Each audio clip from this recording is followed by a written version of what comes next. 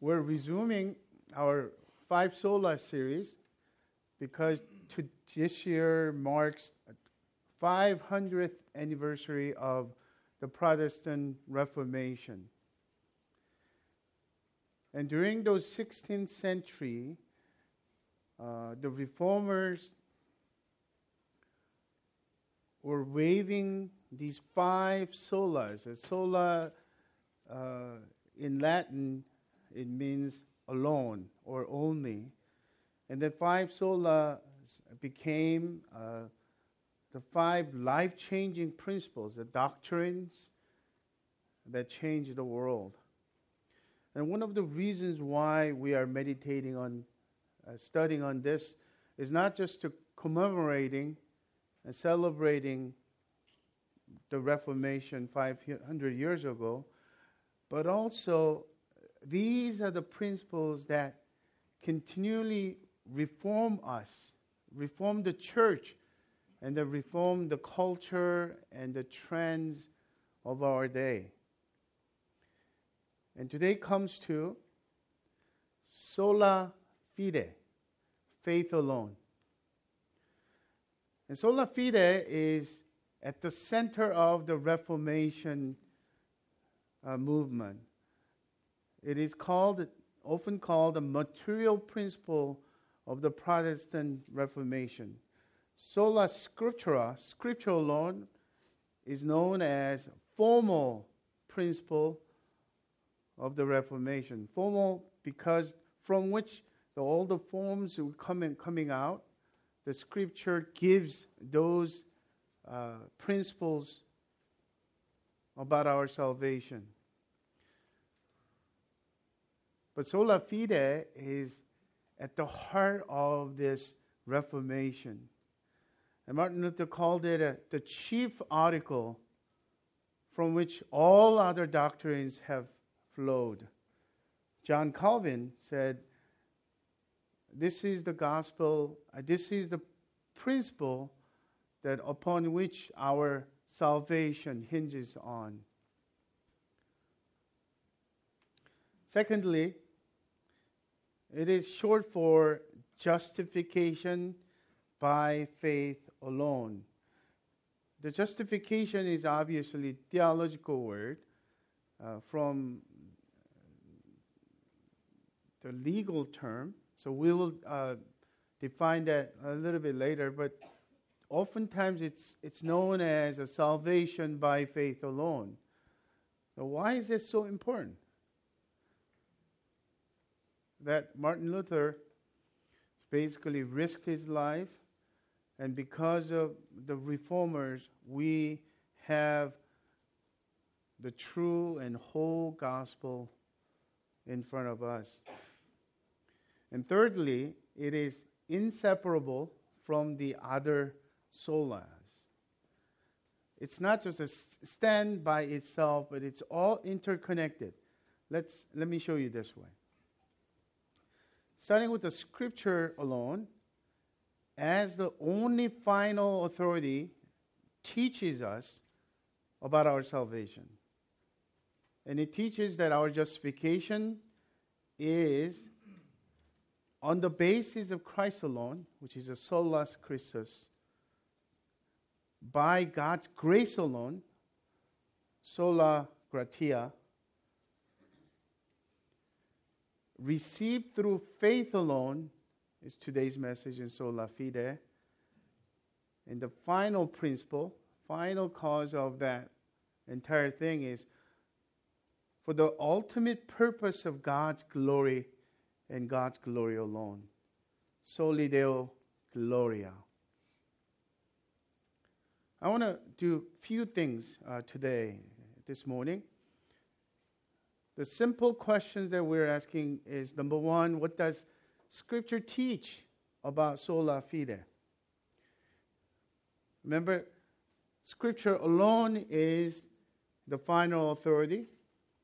That means my opinion and your opinion, experts' opinion, really is not the final, and it really doesn't matter when asserts the point strongly or not. the question is, does Bible teach sola fide? And there's obviously ongoing controversy and diverse debates between Roman Catholicism and Protestantism. Although there's some harmony, but there's apparent, inevitable differences between the two. And we'll find out why. And then number two, because of that, how does sola fide distinguish it from the Roman Catholic view?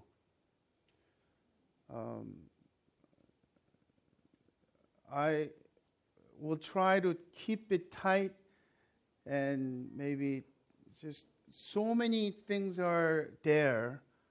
And one thing I realize is the Roman Catholic view is very complex and very confusing in some sense, because it wasn't,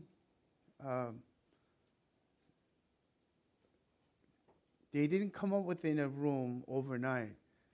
Sometimes it would take centuries to come up with final church doctrine. So remember that the final authority in Roman Catholics' point of view is not just the scripture alone, but the tradition, what the Pope said and the church teaching says. And apart from scripture, it has changed over the years, evolved quite a bit in that. So it will actually help us to have a crystal clear view of what sola fide is. And we're going to actually go through some theology together. And number three, finally, in what ways can we uphold sola fide to reform today's church and culture and trends, starting with ourselves? Let's start with the scripture teaching on sola fide. Romans 3, verse 21 to 26 is a paragraph, and 28 I included. Several renowned biblical scholars and commentators call this passage most important paragraph ever written, because of the essence of the sola fide and salvation by faith alone is clearly displayed in this passage. So with that in mind, look at verse 21. But now, the righteousness of God has been manifested apart from the law, although the law and the prophets bear witness to it. The righteousness of God through faith in Christ, Jesus Christ, for all who believe. For there is no distinction. For all have sinned and fall short of the glory of God, and are justified by His grace as a gift through the redemption that is in Christ Jesus, whom God put forward as a propitiation by His blood to be received by faith. This was to show God's righteousness, because in His divine forbearance He had passed over former sins. It was to show His righteousness at the present time, so that He might be just and the justifier of the one who has faith in Jesus. Then what becomes of our boasting? It is excluded. By what kind of law? By a law of works? No, but by the law of faith. For we hold that one is justified by faith apart from the works of the law. Let's draw scripture teaching. Four things from this passage. Number one, the need of our salvation is due to our sinfulness and God's wrath. Romans 1:18 already Paul mentioned that God's wrath is upon all unrighteousness. And the problem from our point of view is we tend to look at horizontal view of whether we are sinner or not. But it's like looking at each other who's taller. But just imagine that you go on a 20th floor on top of the building and looking down. Who's taller? There is no distinction. Another way of looking at it is maybe you might be a very fit, athletic, and maybe you're a triathlon person.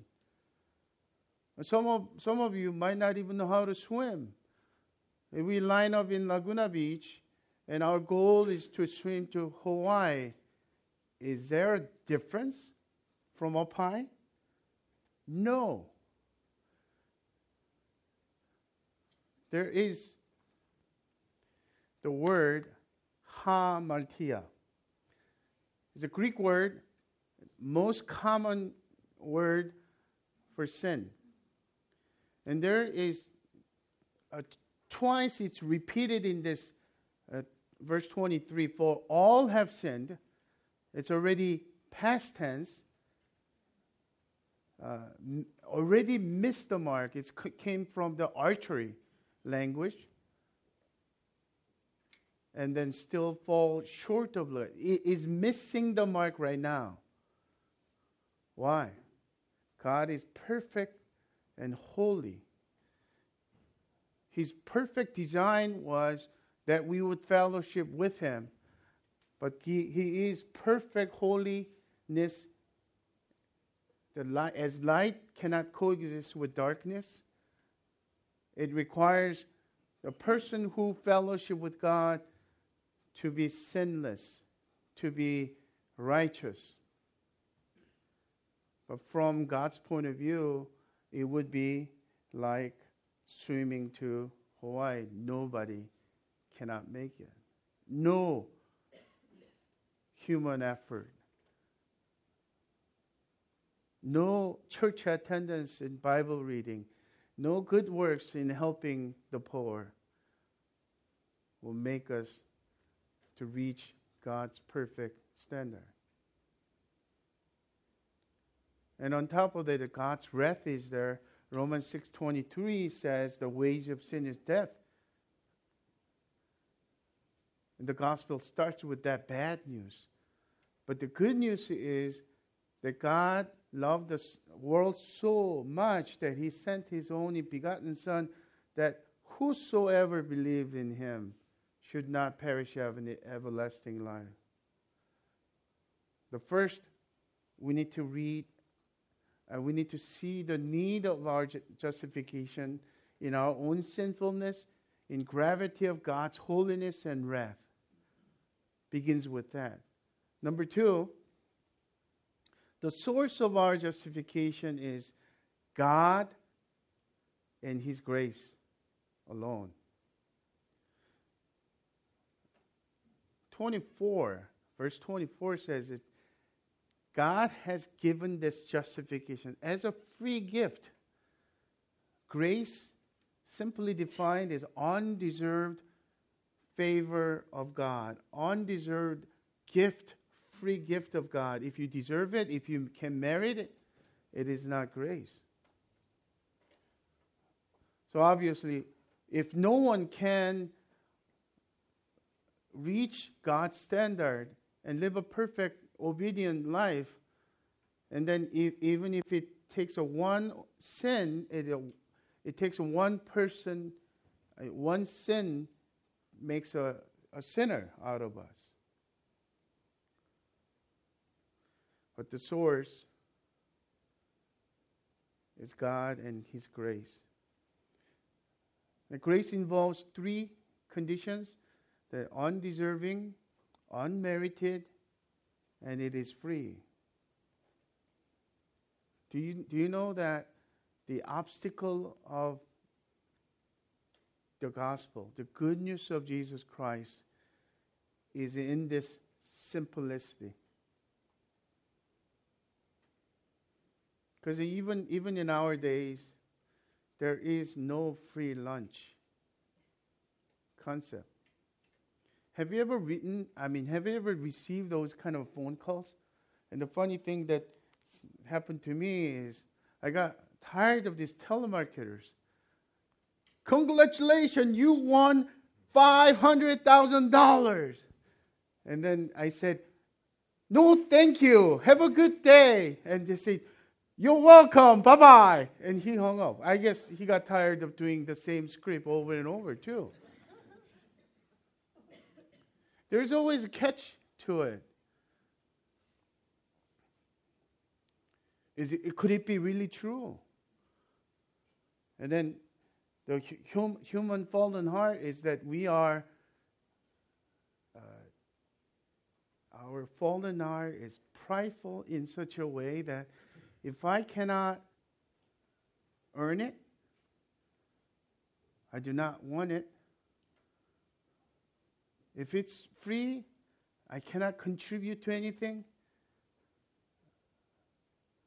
It just gets messed up. And I believe Roman Catholicism, without opening the Bible, they did their sincere search for the right way to God and salvation. When they closed it, a lot of the other things came in. Has a lot to do with the merit. There is even a concept of a treasure of merit. And treasure of merit that comes from the idea is that Christ's work is the first merit, Mary's merit, and the saints' merit is distributed. That's why indulgences, the piece of paper that Pope says your sins are forgiven, and then when you go to purgatory, the purgatory is not hell. Purgatory is in Roman Catholics' doctrine is a place that you need to purge your uncleanness. Eventually, you will get to heaven, but it will. The more you're unclean you are, the more venial sins you have, the longer time you have to spend there. But by sharing that kind of, saints' merit and others' merit, and you actually buy that piece of paper, and that money goes to supposedly in goodwill for the poor. I know even for us is nonsensical, but how did it all came about? Because the source of justification, God and His grace, isn't just sitting well with people because of our pride.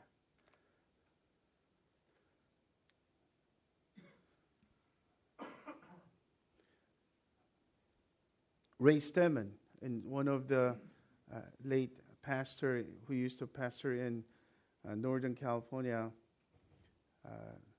said that grace is God's riches at Christ's expense. I like that. It is free for us, but it wasn't free for God. Christ paid everything on our behalf. We cannot merit it, but Christ's merit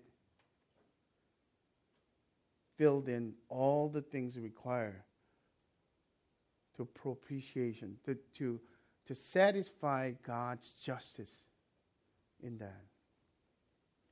Thirdly, we see the ground for our justification in verse 24 and 25, which is Christ and Christ's cross, the cross of Christ.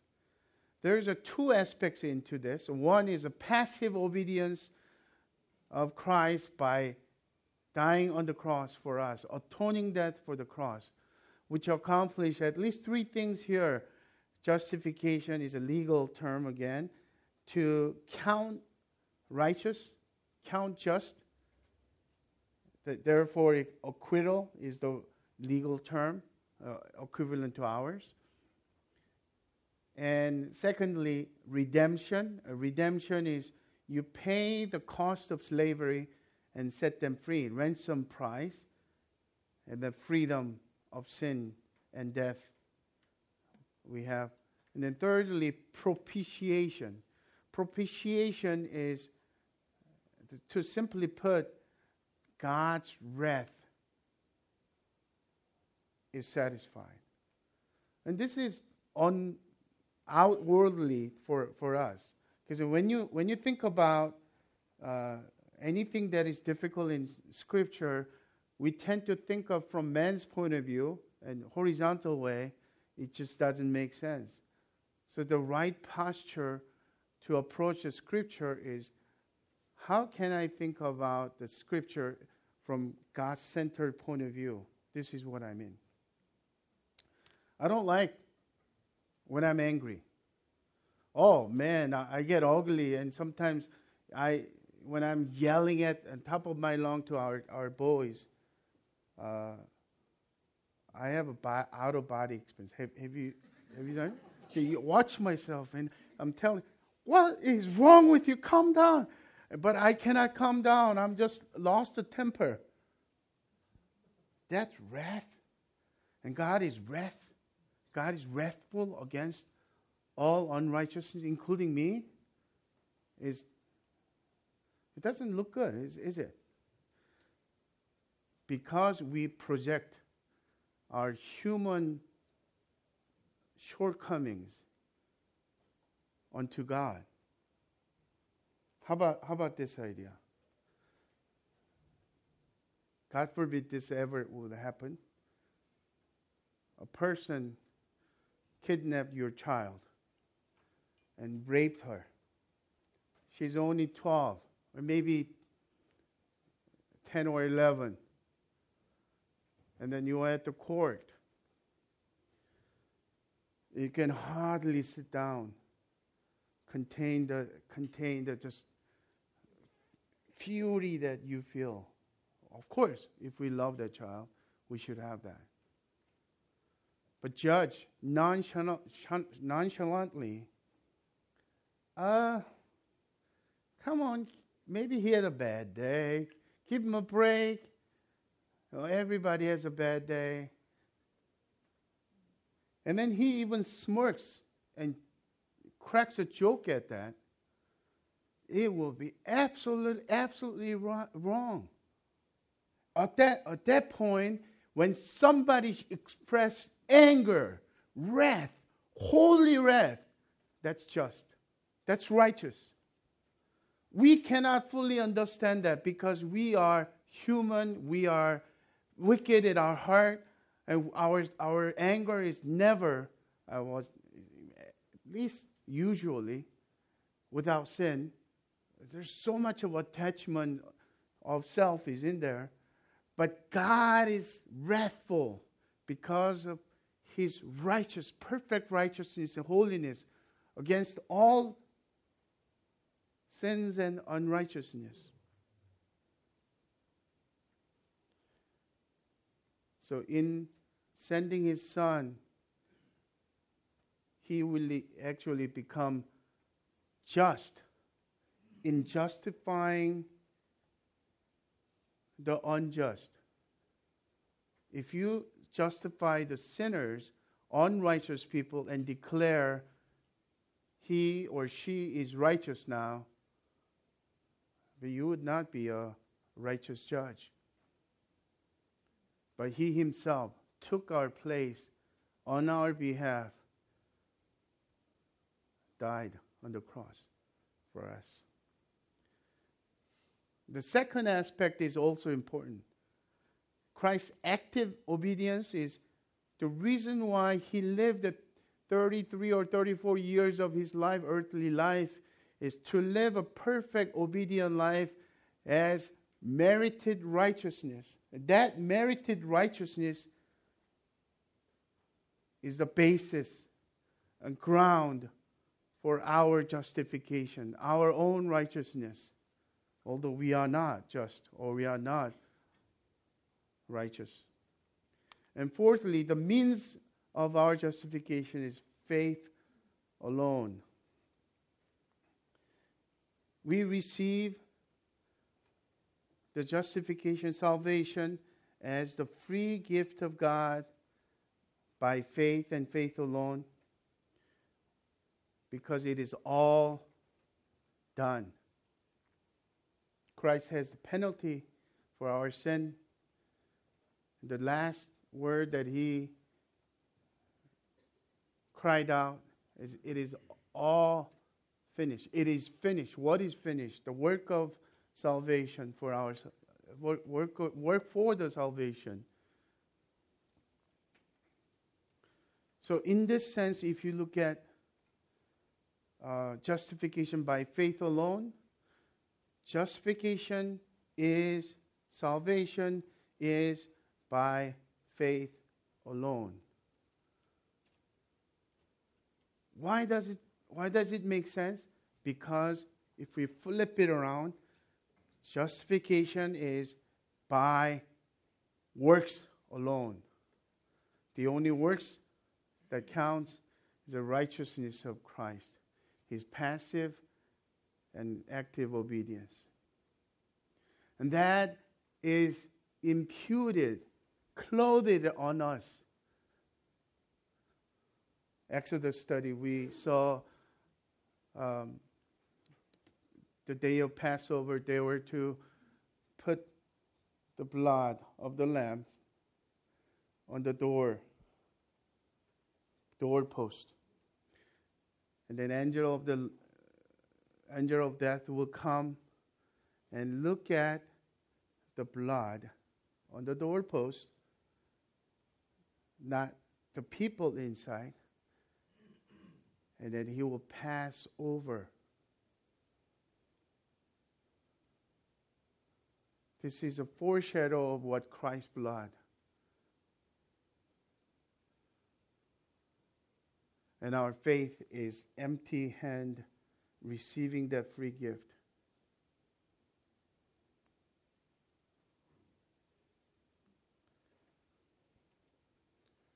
And Stan just read it. Romans 1:16 and 17 is a passage that Martin Luther finally opened his eyes. Years of life as a monk seeking the way of salvation. And he went through all kinds of meritorial work. And then he saw, just shall live by faith. And he opened his eyes. The Spirit of God opened his eyes.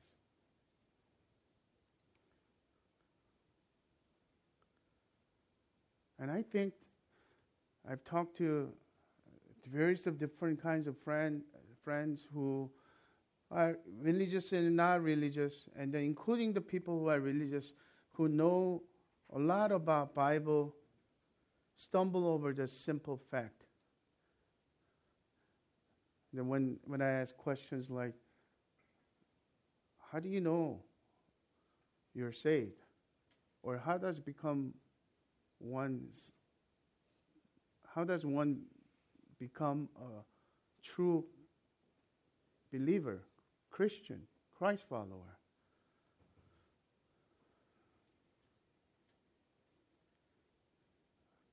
I don't think I found that many people. Maybe 9 out of 10, they give a distorted version of the gospel, incomplete version of the gospel. Maybe one of those rare cases they understood faith and faith alone, and by grace and grace alone, the gospel is clear to them, but willingly reject that. But a lot of times they think, you got to be good. You got to go to church, and I don't want to do all that.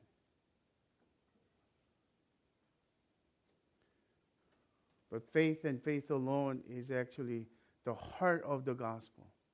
Now, stay with me. You need to be alert in the next few steps, because I'm going to zoom through it really fast. We're going to do some theology together. Let's start with this. Westminster Shorter Catechism succinctly synthesized what we've been studying as a definition of justification by faith. And it defines justification this way. Justification is an act of God's free grace, wherein He pardons all our sins and accepts us as righteous in His sight. I'm going to stop there. Justification takes two things.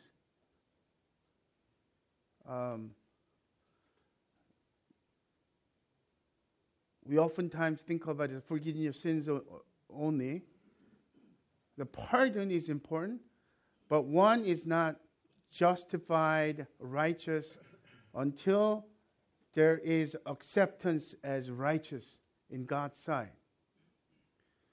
Only for the righteousness of God, righteousness of Christ imputed to us and received by faith alone. So here is the difference between the definition of Protestant reformers versus Roman Catholic view. The key word for justification is imputation of Christ's righteousness. It's not ours, but Christ covers us with His righteousness. In Roman Catholics' point of view, grace is kind of viewed as some kind of a substance. You inject, or their language is the infusion of God's transforming grace is in you, starting with baptism, and then you become righteous. And this is where it gets really complicated. You're just justified, but your justification is at the risk of your sin. Venial sin, normal, typical sin is okay, but mortal sin kills the saving grace in you. That's why you need to go to confession. And then when you go to confession to the priest, and the priest will say absolution. So you need to do such and such sacraments of penance. And then you have to say so many times of Hail Mary. And you doing all that is, they say, the second plank of justification comes in. Oh, this is very insecure of living Christian life. No wonder there is a religious effort.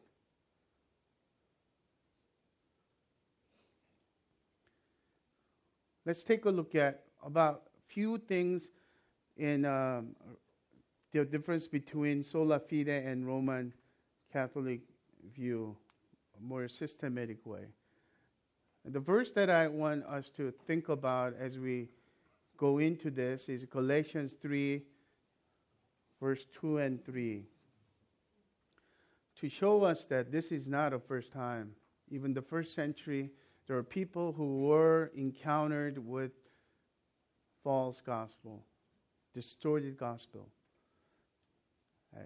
Apostle Paul writes to the Christians in Galatia, in chapter 3, verse 1. He writes this way: O foolish Galatians, who has bewitched you?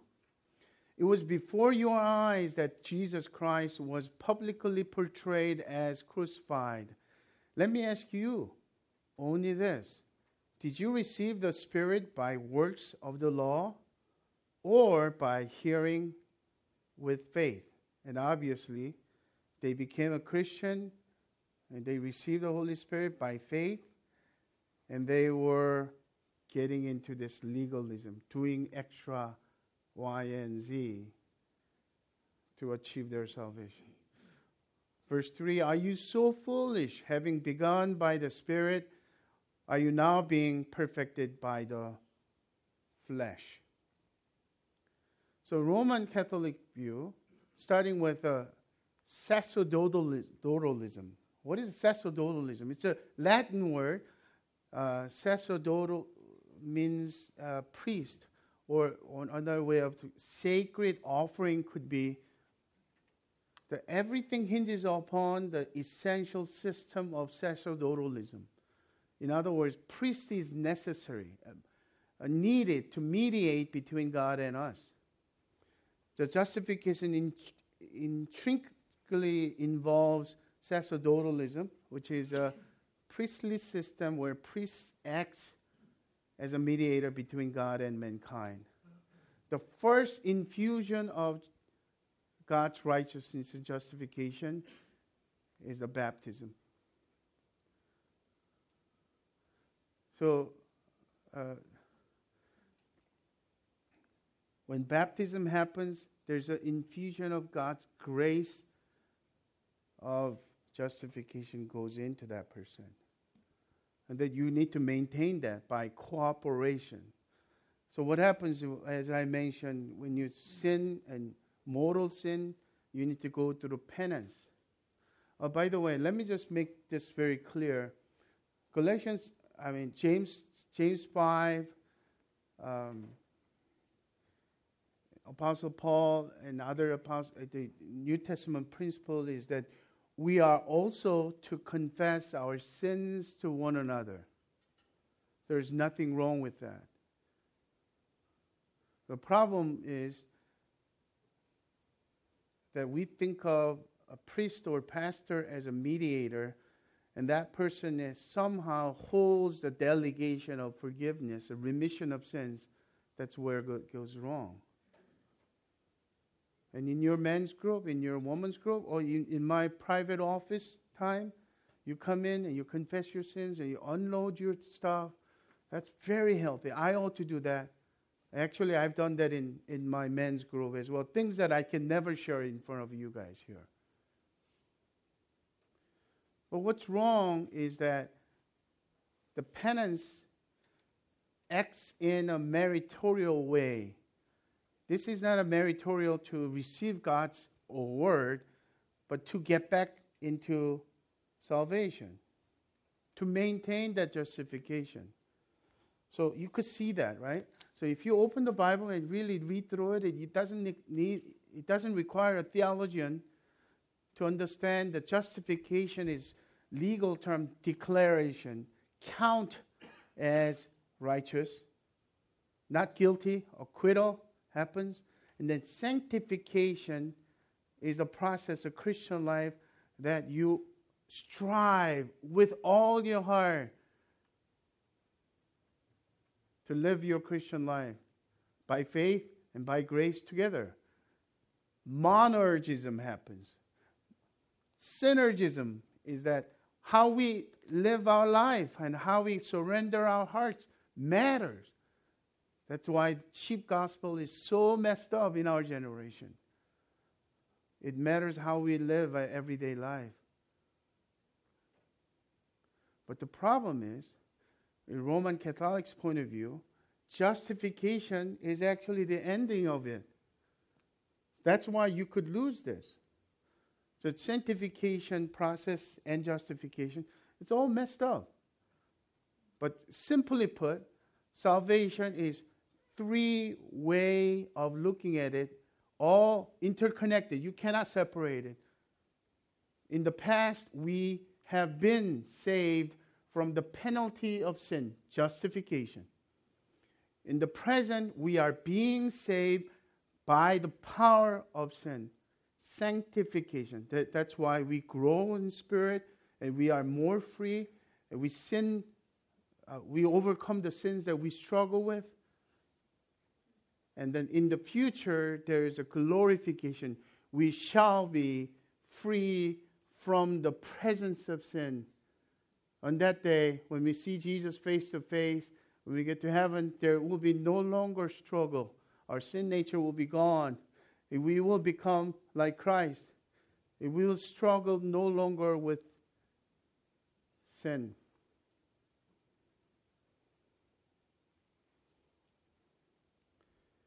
The second aspect is a justification as an infusion of righteousness in Roman Catholic view. And like I said, I think I already mentioned that in baptism.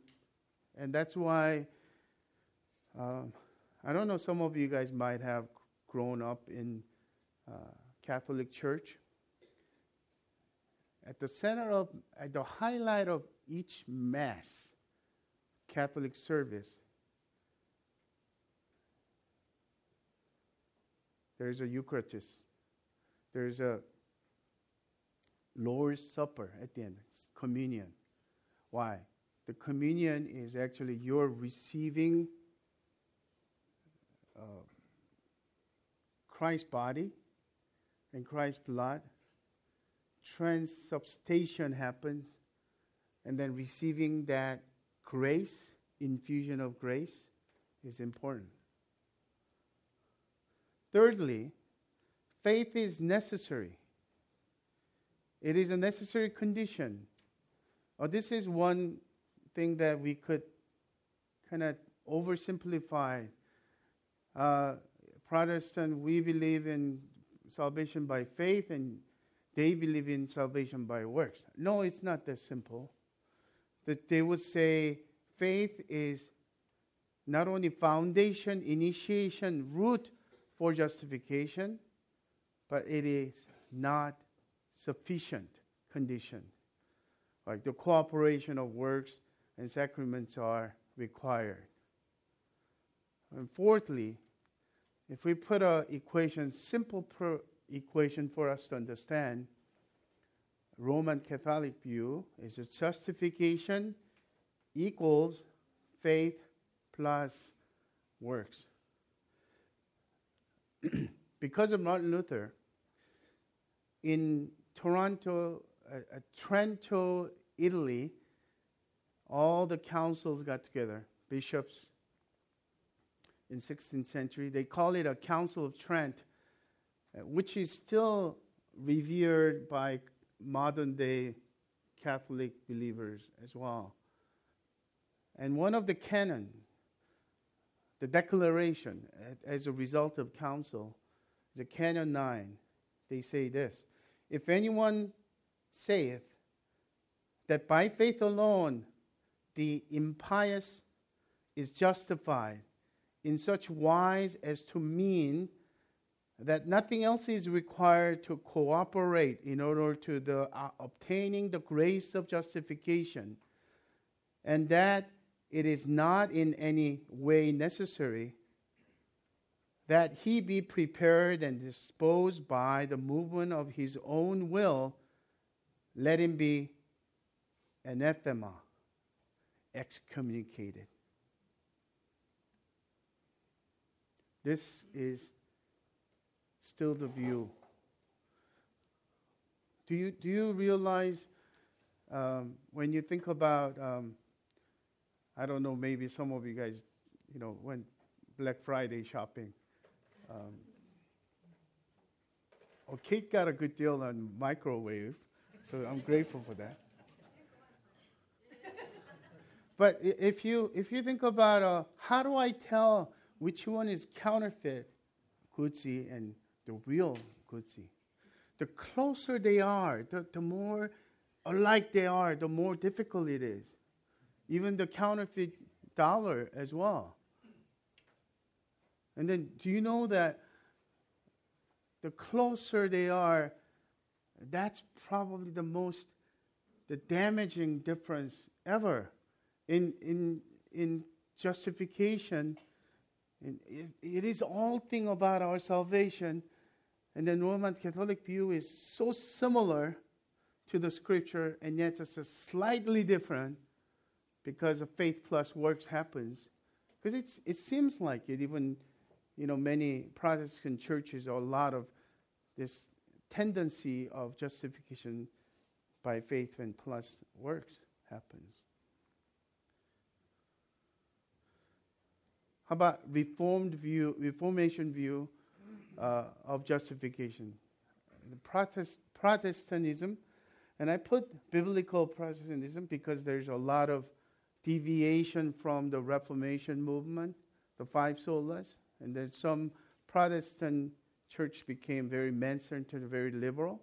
That's why I put biblical Protestantism. Number one, justification as imputation of righteousness.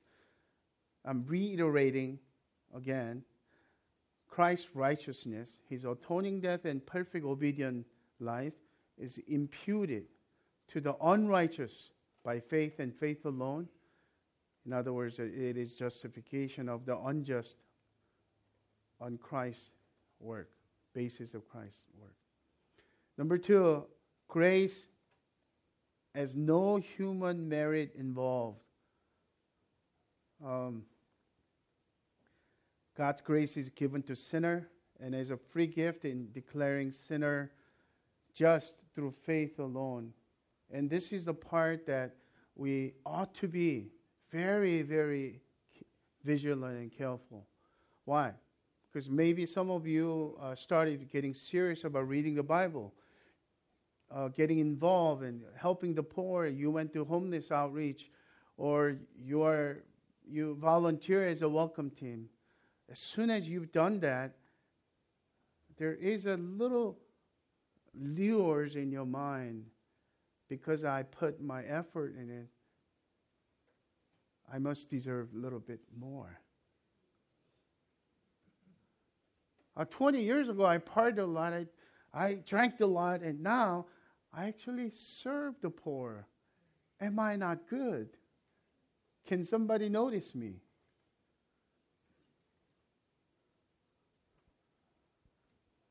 If I put it in a simple way,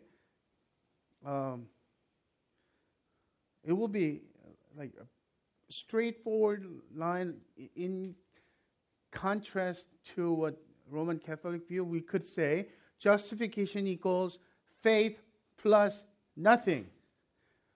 But I think this is a lot wiser. R.C. Sproul has this way of putting it because of what Martin Luther said. Faith equals justification plus works.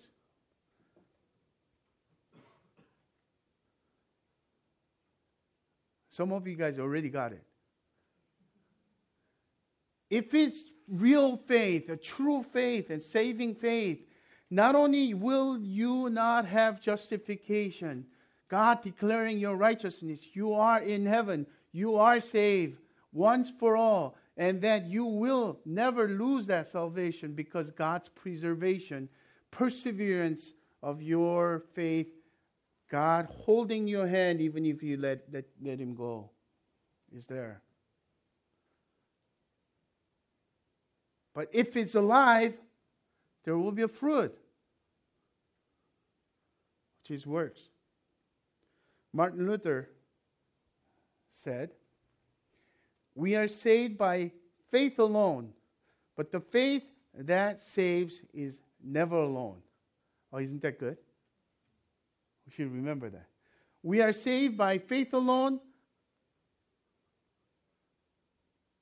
but not by a faith that is alone. If it is true faith, there will be fruit. If it is false, pseudo faith, there will be no fruit. In our days, there are so many easy believism, and there is no fruit. And there is no desire to please God. There is no desire to read Bible.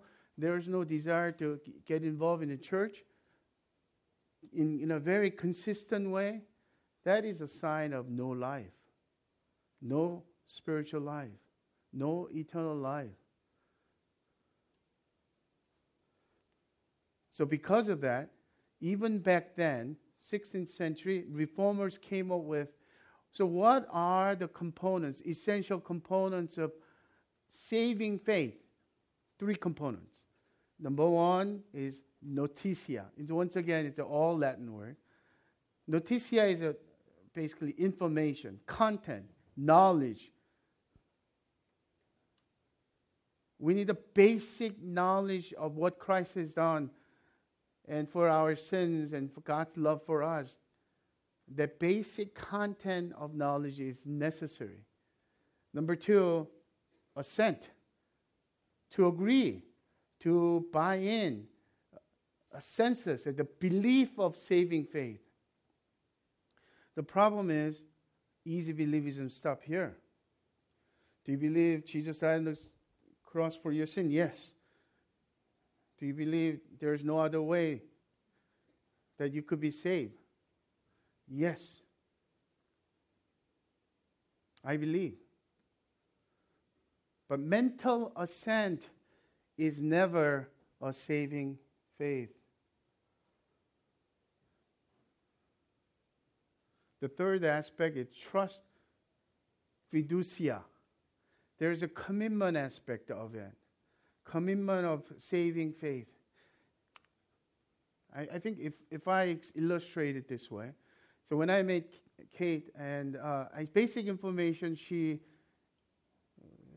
sharp, and she's 7 years younger. Good. She was a editor and an English major, and I could get a lot of help. I aspired to be a writer someday. And then, is she the right one? I believe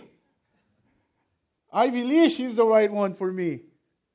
I tell my friends, she's the right one. Kate's the right one. I found my love. And then, if you are telling me, if you're asking me, then what are you doing? Go ahead and get married. I'm not sure. Because I'm shy about commitment. For the rest of my life, she will be my love. What if my change? Oh, we could have that doubt, right? But on that day, if I say, God is my witness, in a covenant with you, in riches and poor, in health and sickness, till death do us apart, I will love you. I will promise to love you. I commit myself to be yours and you mine. Not because of legal document, but because of that commitment, we are married. And I'm so thankful that I did that. And some of you maybe grown up in Christian church and you know A to Z. Maybe a lot of what I just shared is nothing new to you. But in Jesus' name, affectionately, kindly, I want to ask you, because I love you, have you crossed the line of commitment? I trust you as my Lord and Savior. You are my King, my Lord. You are my center from this point on. Until then, there is no real fruit of changes, including what people talk about, love, joy, and peace, and the gospel songs become yours, as if somebody wrote songs for you. What a tragedy if you become a religious person, doing a lot of religious things without experiencing real joy of salvation. And not to mention eternal destiny. The sad thing is,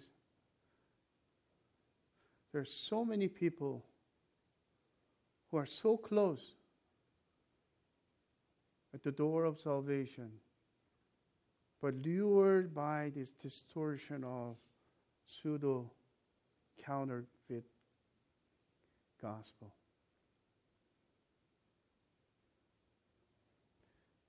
My time's almost up, but I want to finish it with 3 applications. How do you uphold the sola fide to reform today's church, meaning ourselves? Number 1, we are to uphold sola fide by guarding the true gospel of salvation by grace alone, through faith alone, and in Christ alone. Galatians 1, 8 through 9. But even if we or angel from heaven should preach to you a gospel contrary to the one we preach to you, let him be accursed. As we have said before, so now I say again, if anyone is preaching to you a gospel contrary to the one you received, let him be accursed. There are, even nowadays, so many different types of distortion happens, not to mention cult.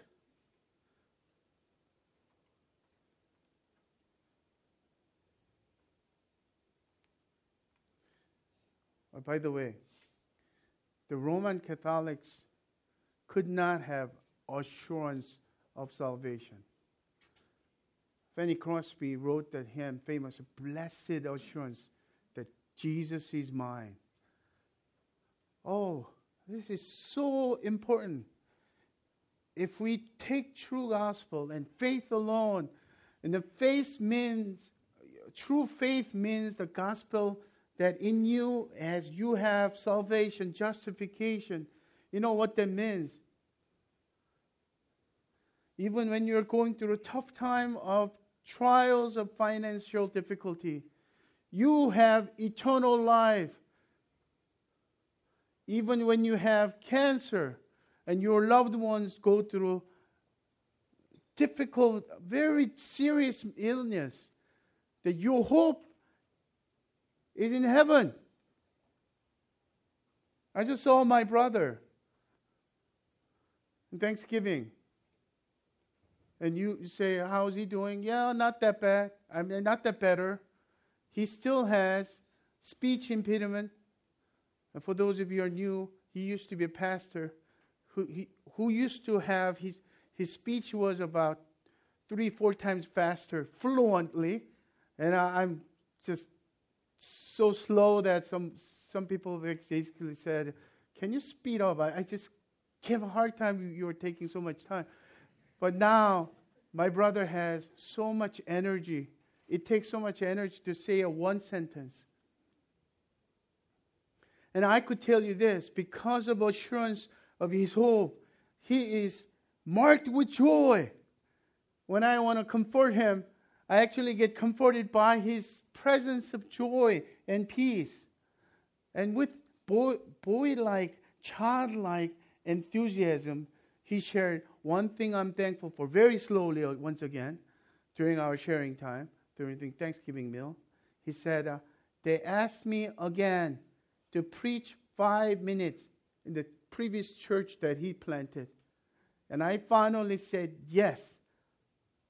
Although I'm worried because he has to type one finger. I mean, his right hand side is affected by brain infection as well. But I am excited. We're going to translate into English. My son, Ernest, will read that sermon in English for 5 minutes. But I get to preach 5 minutes.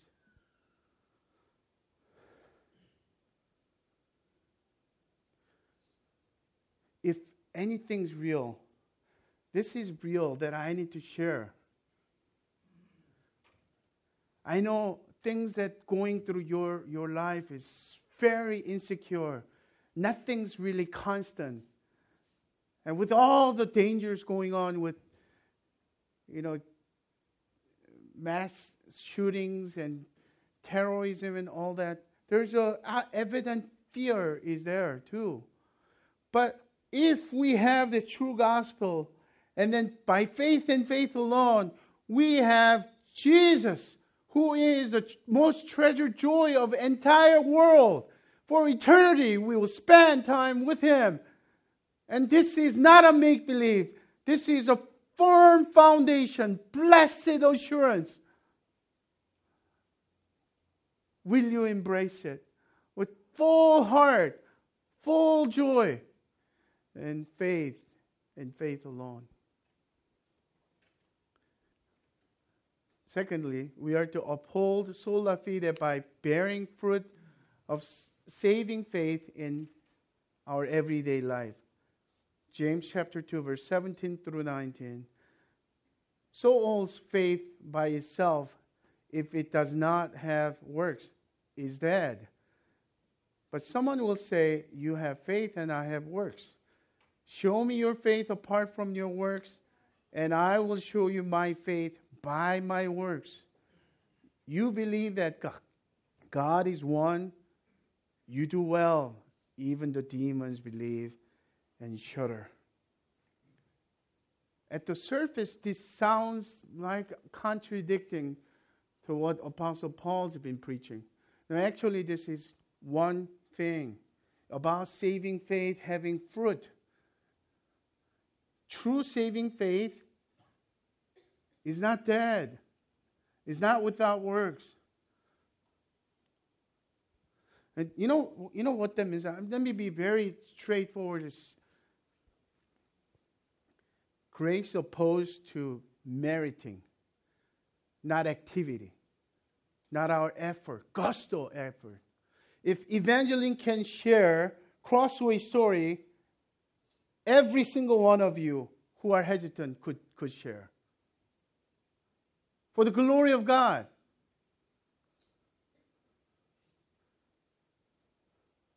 If you have a saving faith, you could serve. And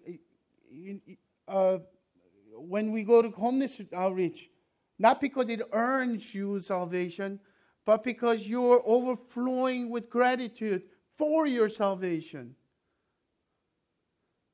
And David is looking for another volunteer for putting together the photo montage. Small things like that. Our worship team still looking for even someone who could do PowerPoint. Someone who could serve our youth. Someone who could pray for every single prayer request. Let me just go to this one, and I'm going to finish with one final quote. We are to uphold sola fide by acknowledging our nakedness in faith alone for our salvation. Romans 4, Paul is using Abraham as an example of faith alone. In verse 23, he writes, but the words it was counted to him were not written for his sake alone, but also ours. But for ours also. It will be counted to us who believe in him who raised from the dead Jesus our Lord, who was delivered up for our trespasses and raised for our justification. What does it take for us to receive Jesus Christ and God's free gift of justification by faith?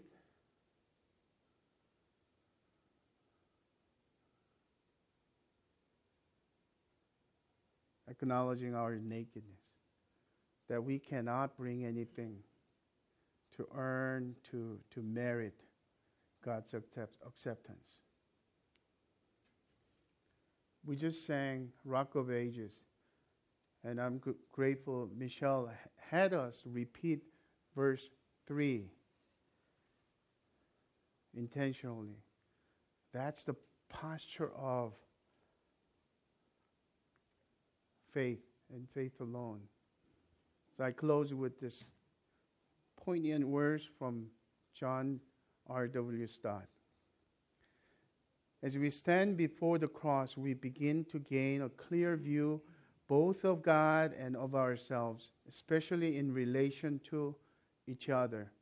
Instead of inflicting upon the judgment we deserved, God in Christ endured it in our place. Hell is the only alternative. This is the scandal, the stumbling block of the cross. For our proud hearts rebel against it. We cannot bear it to acknowledge either the seriousness of our sin and guilt or our utter indebtedness to the cross. Surely, we say, there must be something we can do, or at least contribute, in order to make amends.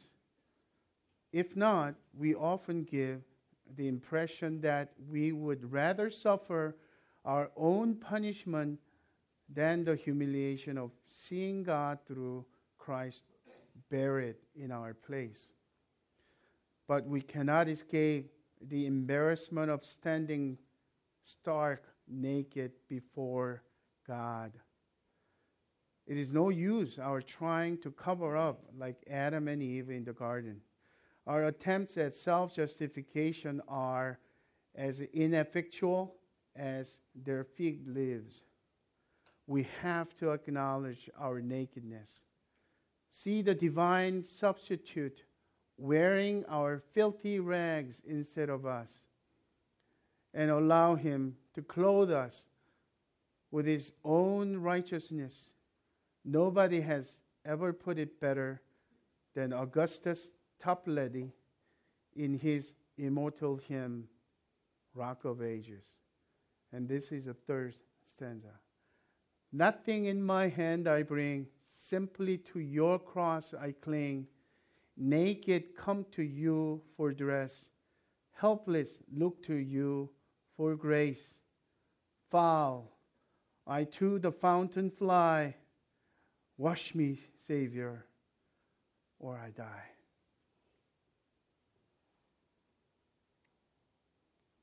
And my prayer for each one of you, sisters and brothers, that we will no longer wait until we get a chance to contribute or change first. Let's acknowledge our nakedness. Come to him with nothing in your hand. Receive his free gift by grace alone, through faith alone, in Christ alone, so that ultimately your salvation brings glory of God alone. Let's pray. Father, thank you so much for this amazing grace that we would come to you with nothing in our hands, that we cling to you with the utter desperation of a beggar. And thank you that you even allowed us and gave us faith as a sovereign grace. Now, would you teach us to guard the gospel, to bear the fruit of saving faith, and to acknowledge our nakedness in faith alone. In the name of the Father, of the Son, of the Holy Spirit, we pray. Amen.